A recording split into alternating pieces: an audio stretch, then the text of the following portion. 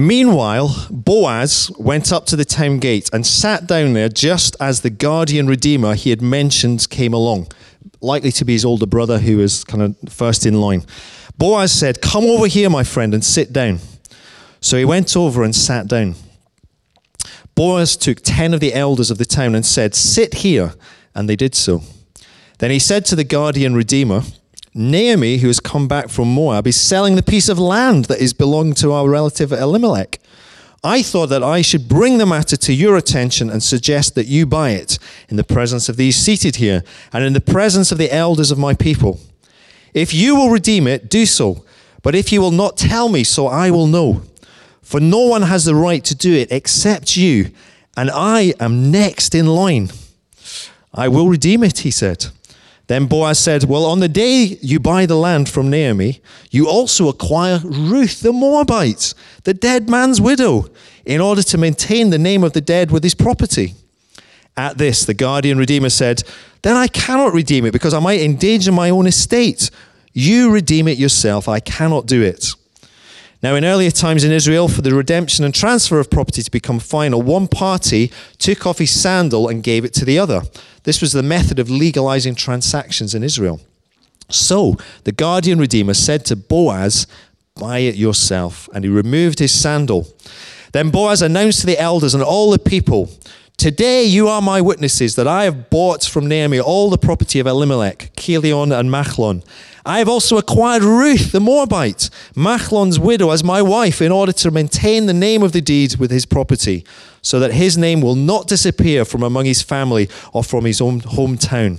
Today you are my witnesses." Then the elders and all the people at the gate said, "We are witnesses. May the Lord make the woman who is coming into your home like Rachel and Leah, who together built up the family of Israel. May you have standing in Ephrathah and be famous in Bethlehem. Through the offspring the Lord gives you by this young woman, may your family be like that of Perez, whom Tamar bore to Judah." So Boaz took Ruth, and she became his wife. When he made love to her, the Lord enabled her to conceive, and she gave birth to a son. The women said to Naomi, "Praise be to the Lord, who this day has not left you without a guardian redeemer. May he become famous throughout Israel. He will renew your life and sustain you in your old age. For your daughter-in-law, who loves you and who is better to you than 7 sons, has given him birth." Then Naomi took the child in her arms and cared for him. The women living there said, "Naomi has a son," and they named him Obed. He was the father of Jesse, the father of David. And then the little genealogy at the end. This then is the family line of Perez. Perez was the father of Hezron. Hezron the father of Ram. Ram the father of Amminadab. And Amminadab the father of Nahshon. Nahshon the father of Salmon, of all places. Salmon the father of this great guy Boaz. Boaz the father of little Obed, who became the father of Jesse. And Jesse the father of David. Good morning, everybody. So it's really great to be here. Am I on? Yeah. I feel like I have to say that because that's just what you do at the start of a talk, isn't it?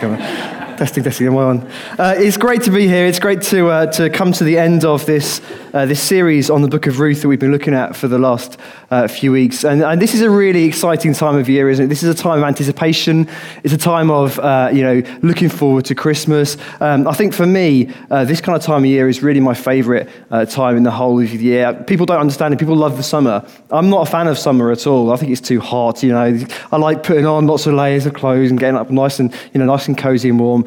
This time of year is my favourite time of year. I like just to look forward to things. And really, before we go into the whole Christmas period, we're finishing this week with this book of Ruth. And in a lot of ways, I think this ending chapter really links us really beautifully into the Christmas period. And we're going to look a little bit at that towards the end of what I've got to say this morning. So, I don't know about you, but this story of Ruth is one of those stories that as we've dug away beyond the kind of surface level of things, it's been really clear to see God turning up in really amazing ways. The book of Ruth doesn't explicitly mention God very much. It does a few times, but it doesn't explicitly say a lot about God. But we can really see through the actions of some of the characters really what God's like. And Tim already had mentioned, and Sarah last week mentioned how Ruth is in a lot of ways a window through which we can see a lot of what God's character is like, and we can learn so much about who this amazing God that we worship is like. So, Andy's already recapped a little bit about last week, what happened.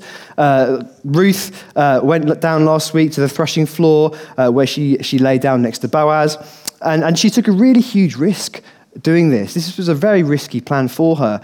And this is something that I really want to look at again this morning, that the idea of taking risks. And we're going to look at that further this morning. And Boaz last week promised that he would look after Ruth as her guardian redeemer, and some translations use the term kinsman redeemer as well. And again, we're going to look at that a little bit later on. And as Andy says, chapter 3 finishes on this cliffhanger. Wait and see what's going to happen. I love that idea of waiting. I love that idea of being in a situation where we don't know what's going to happen, and really allowing God to work things out. Compare this to chapter 2, verse 2, where it says, as it turned out, Boaz came on the scene. There's so many instances in this story of things almost kind of coincidentally on the surface happening, but it's a real evidence of God working things out, God working through the background of this story throughout the whole of the 4 chapters.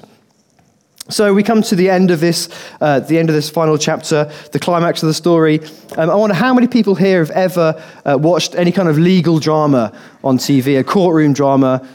There are some, a few people. They're quite popular. There are some good ones. There are some pretty rubbish ones as well. But there's something about a courtroom drama, a legal drama, that I think we find really engaging, don't we? There's something about the drama of a courtroom, the uncertainty of knowing what's going to happen. And this story, this ending chapter, really is an example of that. You know, we're in the kind of legal hearing of the day, and you can really feel, I think, the tension through this whole chapter. As is the case, it's really what is happening between the lines that is important here. You know, but there is, throughout this whole chapter, there's a tension, there's the uncertainty. What's going to happen? Is Boaz's plan going to work out? Is it not going to work out? And I think that right at the very center of this chapter, we can see God at work. We can see God at work through the legal system of the day. We can see God at work through the traditions, the very strange traditions of taking off your shoe and giving it to somebody else. You know, there's God working through the traditions of the day, God working through the people who are involved in the story as well. And I think out of this story, out of this courtroom drama, I want to really just tease out really 3 very, very basic, very simple thoughts that struck me as I went through this chapter in preparation for this. The first is this. God's work never fails. My first point here, God's work never fails. It's interesting, we sung about that already this morning, how God never fails. And I think we see in this chapter evidence of this, that God's work never fails. Have a look at this video before we continue. What do you say to that? Do you know what I mean? What do you say to that? I think my reaction when I see a video like that is kind of split between, on the one hand, thinking that's incredibly impressive, isn't it? You know, that's amazing that this guy could do that, and also that's the dumbest thing I've ever seen in my life. You know what I mean? I mean, like, there's no way that I would ever want to put on a kind of, sheeting suit, chuck myself off a mountain and fly through a hole that is only 60 to 70 centimeters wide. We're going to come back to that video in a little bit, but how many people here would say that they enjoy taking risks? Anybody? There's a lot of shaking. Some people? Okay, yeah, that's interesting. Some people. In this chapter, Boaz is taking a huge risk. In his whole plan, he's taking a real risk in terms of what could happen here. There is real uncertainty in what's going to happen, what the outcome of the story is going to be. Think about this from Naomi and from Ruth's point of view. Here we've got the other guardian redeemer that's talked about on the scene. They weren't expecting that, but he comes on the scene and he's given first refusal. Now, Boaz knows at this point that he doesn't have the first claim to this land that Naomi is selling. But rather than fight it and rather than try and manipulate the situation to his advantage, he lets the legal system run its course. He goes through the motions that he knows he has to do. What does this show us about Boaz? I think, first of all, it shows us that he's a man of integrity, that he's a man of honesty. But secondly, I think this is the most important thing. It shows us that Boaz has confidence in God and confidence in how God's going to work things out in the end. Compare this to chapter 2, verse 12, where Boaz says to Ruth, "May you be richly rewarded by the Lord, the God of Israel, under whose wings you have come to take refuge." I think it's really interesting that Boaz knows that it isn't his protection that these women have come under, but rather it's God's protection, and that Boaz really has merely played a part in providing this. So in the same way that Boaz here he's acting in confidence, that he knows that God's in control, that he knows that God's going to be the one who's going to work this story out. I've got a question for you this morning. How confident are you that is true today? How confident are you that you are part of God's work today? That in the same way that Boaz and Naomi and Ruth were involved in what God was doing at that time, so you can be involved in the work that God is doing today. And you know what? God's work never fails. Boaz knows this, and this frees him to know that he can allow the legal system to go through its course. He can allow all the elders to witness it. And he knows that Naomi and Ruth are going to remain safe under the wings of God. I wonder what would our lives look like if we really grasped that was as true today as it was then. I wonder what little decisions we would make each day that would be slightly different. Having the confidence that God is at work right here, that God is at work in your workplace, that God is at work in our churches, that God is at work in our families every single day. There are two things that I think having this knowledge does. First of all, I think it frees us to make mistakes.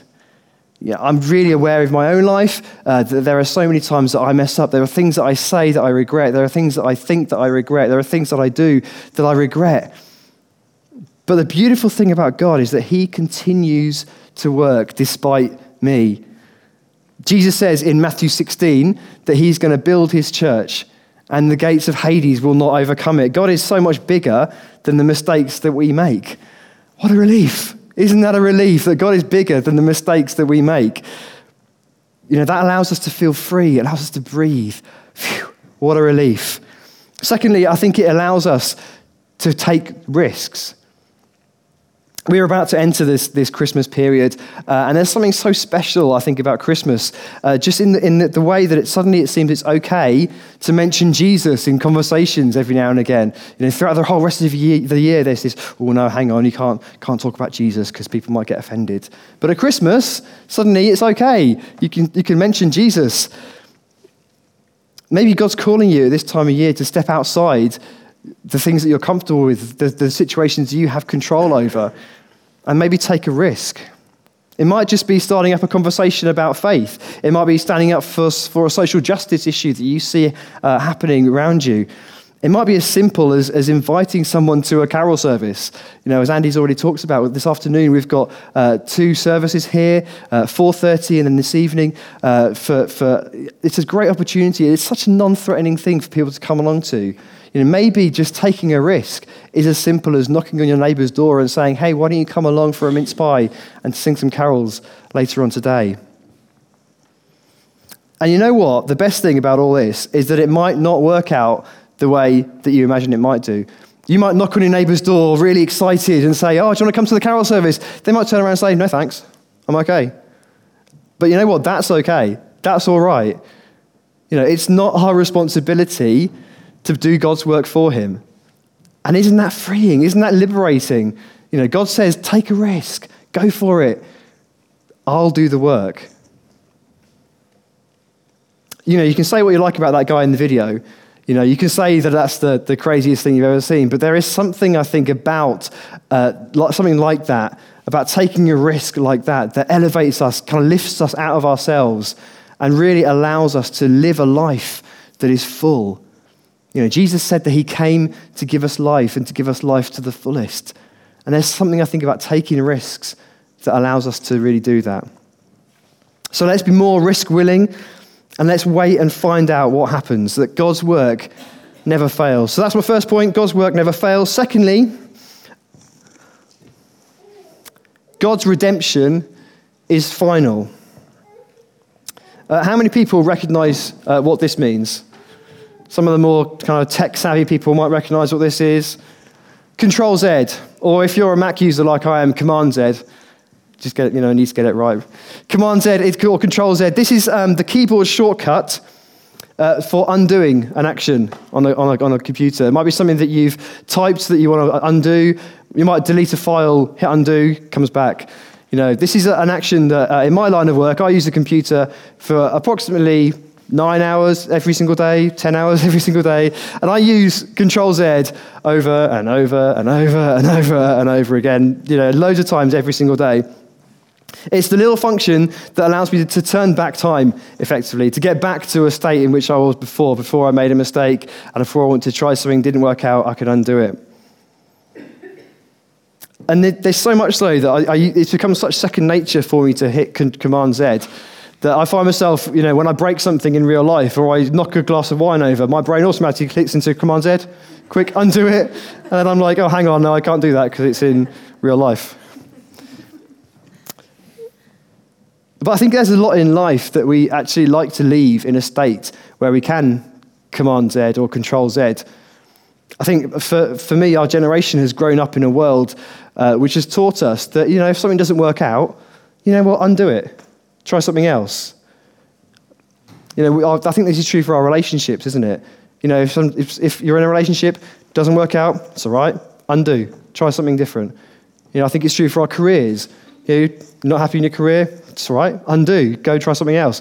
I think it's true for our church life as well. Not happy in a church, it's all right, undo it. Try somewhere else.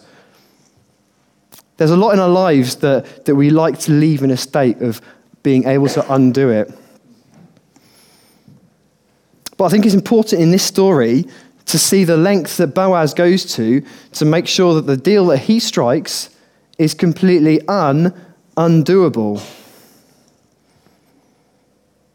He really goes to quite extraordinary lengths to make sure that he demonstrates that this is going to be legally binding. Look at verse 2. Boaz took 10 elders of the town. He's keen to make sure that the whole proceedings are witnessed by those people who have the most authority in the town, who have the most influence. And this is confirmed in verse 11 when they say, yes, we are witnesses to this arrangement. And not only this, but Boaz is really keen to make sure that the legal process is also respected. He recognizes that the other guy, he's got a better right for the land. And by offering him the first claim, actually what he's doing is he's saying, down the line, if this all works out, there's no way of anybody challenging it. There's no way of anybody coming to Boaz later and saying, hang on, Boaz, you didn't have the first right, this other guy did, and everything could come suddenly unraveled. This is Boaz acting with integrity, but he's also acting pretty shrewdly, I think, here. He's ensuring that his plan, when his plan pays off, that nothing can challenge it. It's interesting that verse in verse 7 that talks about for the redemption and transfer of property to become final, one party takes off his sandal and gives it to the other. This is quite a strange arrangement, but it's quite an interesting point that this has been included. There is the state that it states that for the arrangement to become final, for it to become legally binding, one party takes off his shoes, gives it to the other. I don't think this verse is simply here to explain why the other guy takes off his shoes. I think this verse really speaks of the finality of this deal. That this deal is completely foolproof, it's completely final, and it's completely without any kind of loopholes. There's no way that after this deal has been struck that Boaz, or anybody else for that matter, can hit the undo key and take it back. So if this story, as we've said, is a window into looking at what God's like, what does this say about God? I think it tells us that just as Boaz's redemption of these women was final, so God's redemption of us is final. Do you ever find yourself, I find myself thinking this occasionally, doubting that actually God's salvation of you through the work that Jesus did on the cross is final? Do you ever find yourself doubting that you have been actually rescued by God? It's so easy to think that God has saved that person, God saved that person, and God saved that person, but when it comes to me, hang on, I'm not entirely sure. Maybe God has actually got his fingers hovering over the Control Z keys. That actually all it would take is for one little action, one little thought, one little word of anger or some act that we do, and suddenly, Control Z, undo, and actually it's all been lost. If that's you this morning, I want you to be encouraged by this story. That the lengths that Boaz goes to ensure that his deal is completely legally binding, that it is completely without loophole, that it is completely final and completely foolproof. The same is true for God's redemption of you this morning. That God's redemption of us through Jesus is totally, utterly, unfailingly final. There is no undo key for God. There is no, oh, hang on, take that back, roll that back. Romans chapter 8, verses 38 and 39, it's a famous verse. We've read this many times, but it just speaks of the finality of God's redemption of us. For I am convinced that neither death, nor life, nor angels, demons, the present, the future, nor any powers, height, or depth, nor anything else in all creation will ever be able to separate us from the love of God that is in Christ Jesus our Lord. That's fairly comprehensive, isn't it? It's fairly, there aren't many loopholes in that, I think. Nothing can separate us from God's love. I did a quick look on Google and found that there's evidence that there are over 350 Old Testament prophecies that were fulfilled in the accounts of Jesus' life. And not just that, but in the eyes of the Old Testament law, the crucifixion of Jesus also fulfills the necessary legal requirements to redeem us. You see what's happening here? God's redemption of us through Jesus wasn't just wishful thinking on his part. This wasn't God saying, I'm going to try this. I'm going to try this plan. And if this doesn't work, we'll undo it and try something else. God wasn't hoping that Jesus' death and resurrection would be enough to redeem us. This was a completely legally binding, completely watertight plan. So if you're a Christian here this morning, just be encouraged that you have been redeemed. End of story. And that nothing can separate you from the love of God. So God's work never fails. God's redemption is final. And finally, God's love is forever. As we've already said, and as we're so aware, we're on the brink of another Christmas.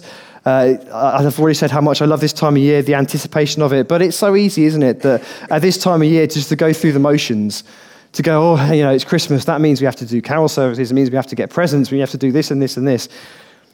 And it can be very easy to become so familiar with the Christmas story that actually we lose track of really how amazing it is. In the story of Ruth, there's something very significant about the use of the words guardian redeemer to describe Boaz. Some translations say the words kinsman redeemer. Boaz was to Naomi and to Ruth, he was both a kinsman, he had the closeness of family, but he was also a redeemer. That is, he had the ability and the authority to be able to rescue them, to be able to redeem them. And if there's one thing I think the Christmas story tells us, it is that Jesus is our kinsman redeemer. The two things working hand to hand, kinsman and redeemer together. I found this great quote while I was preparing for this. This is a guy called David Guzik who wrote a commentary on the book of Ruth.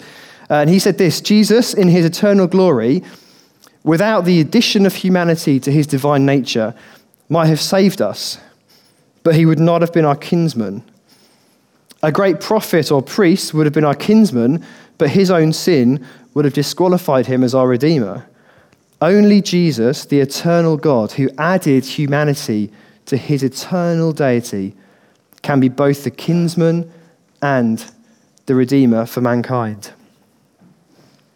Christmas shows us that God's plan in Jesus was to show himself both as our kinsman, which is one who is as close as family, who can suffer with us, who can laugh with us, who can relate to us, but also as our redeemer, one who is perfectly authorized and able to save us. Just as Naomi and Ruth had to return to Bethlehem to find their guardian redeemer. So, this Christmas, the invitation is there for us as well, that we are to return to Bethlehem, and there we can find exactly the same. We can find our guardian redeemer, we can find our kinsman redeemer in Bethlehem. Naomi and Ruth had to return to Bethlehem. Mary and Joseph, if you remember in the story, had to return to Bethlehem, to Joseph's hometown for the census.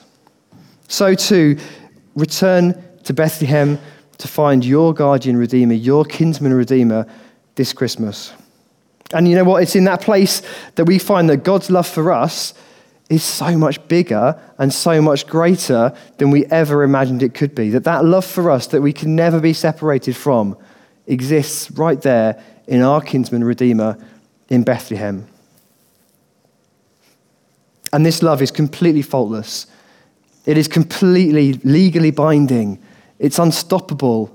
It's without any loopholes. It's completely foolproof. The story of Ruth is evidence of this, that all things work together for the good of those who love God, to those who are the called according to his purpose. And I think the passage ends really on one of my favourite verses in the whole of the story. As the women say this to Naomi at the end, they say, "Praise be to the Lord, who this day has not left you without a guardian redeemer." Praise be to the Lord, who this day has not left you without a guardian redeemer. And you know what? The same is so true for us today. That at this Christmas time, God has not left us. He hasn't left us without a guardian redeemer, and that's in Jesus. Let's pray together, shall we? God, thank you for the truth that we can find our guardian redeemer in Jesus this Christmas.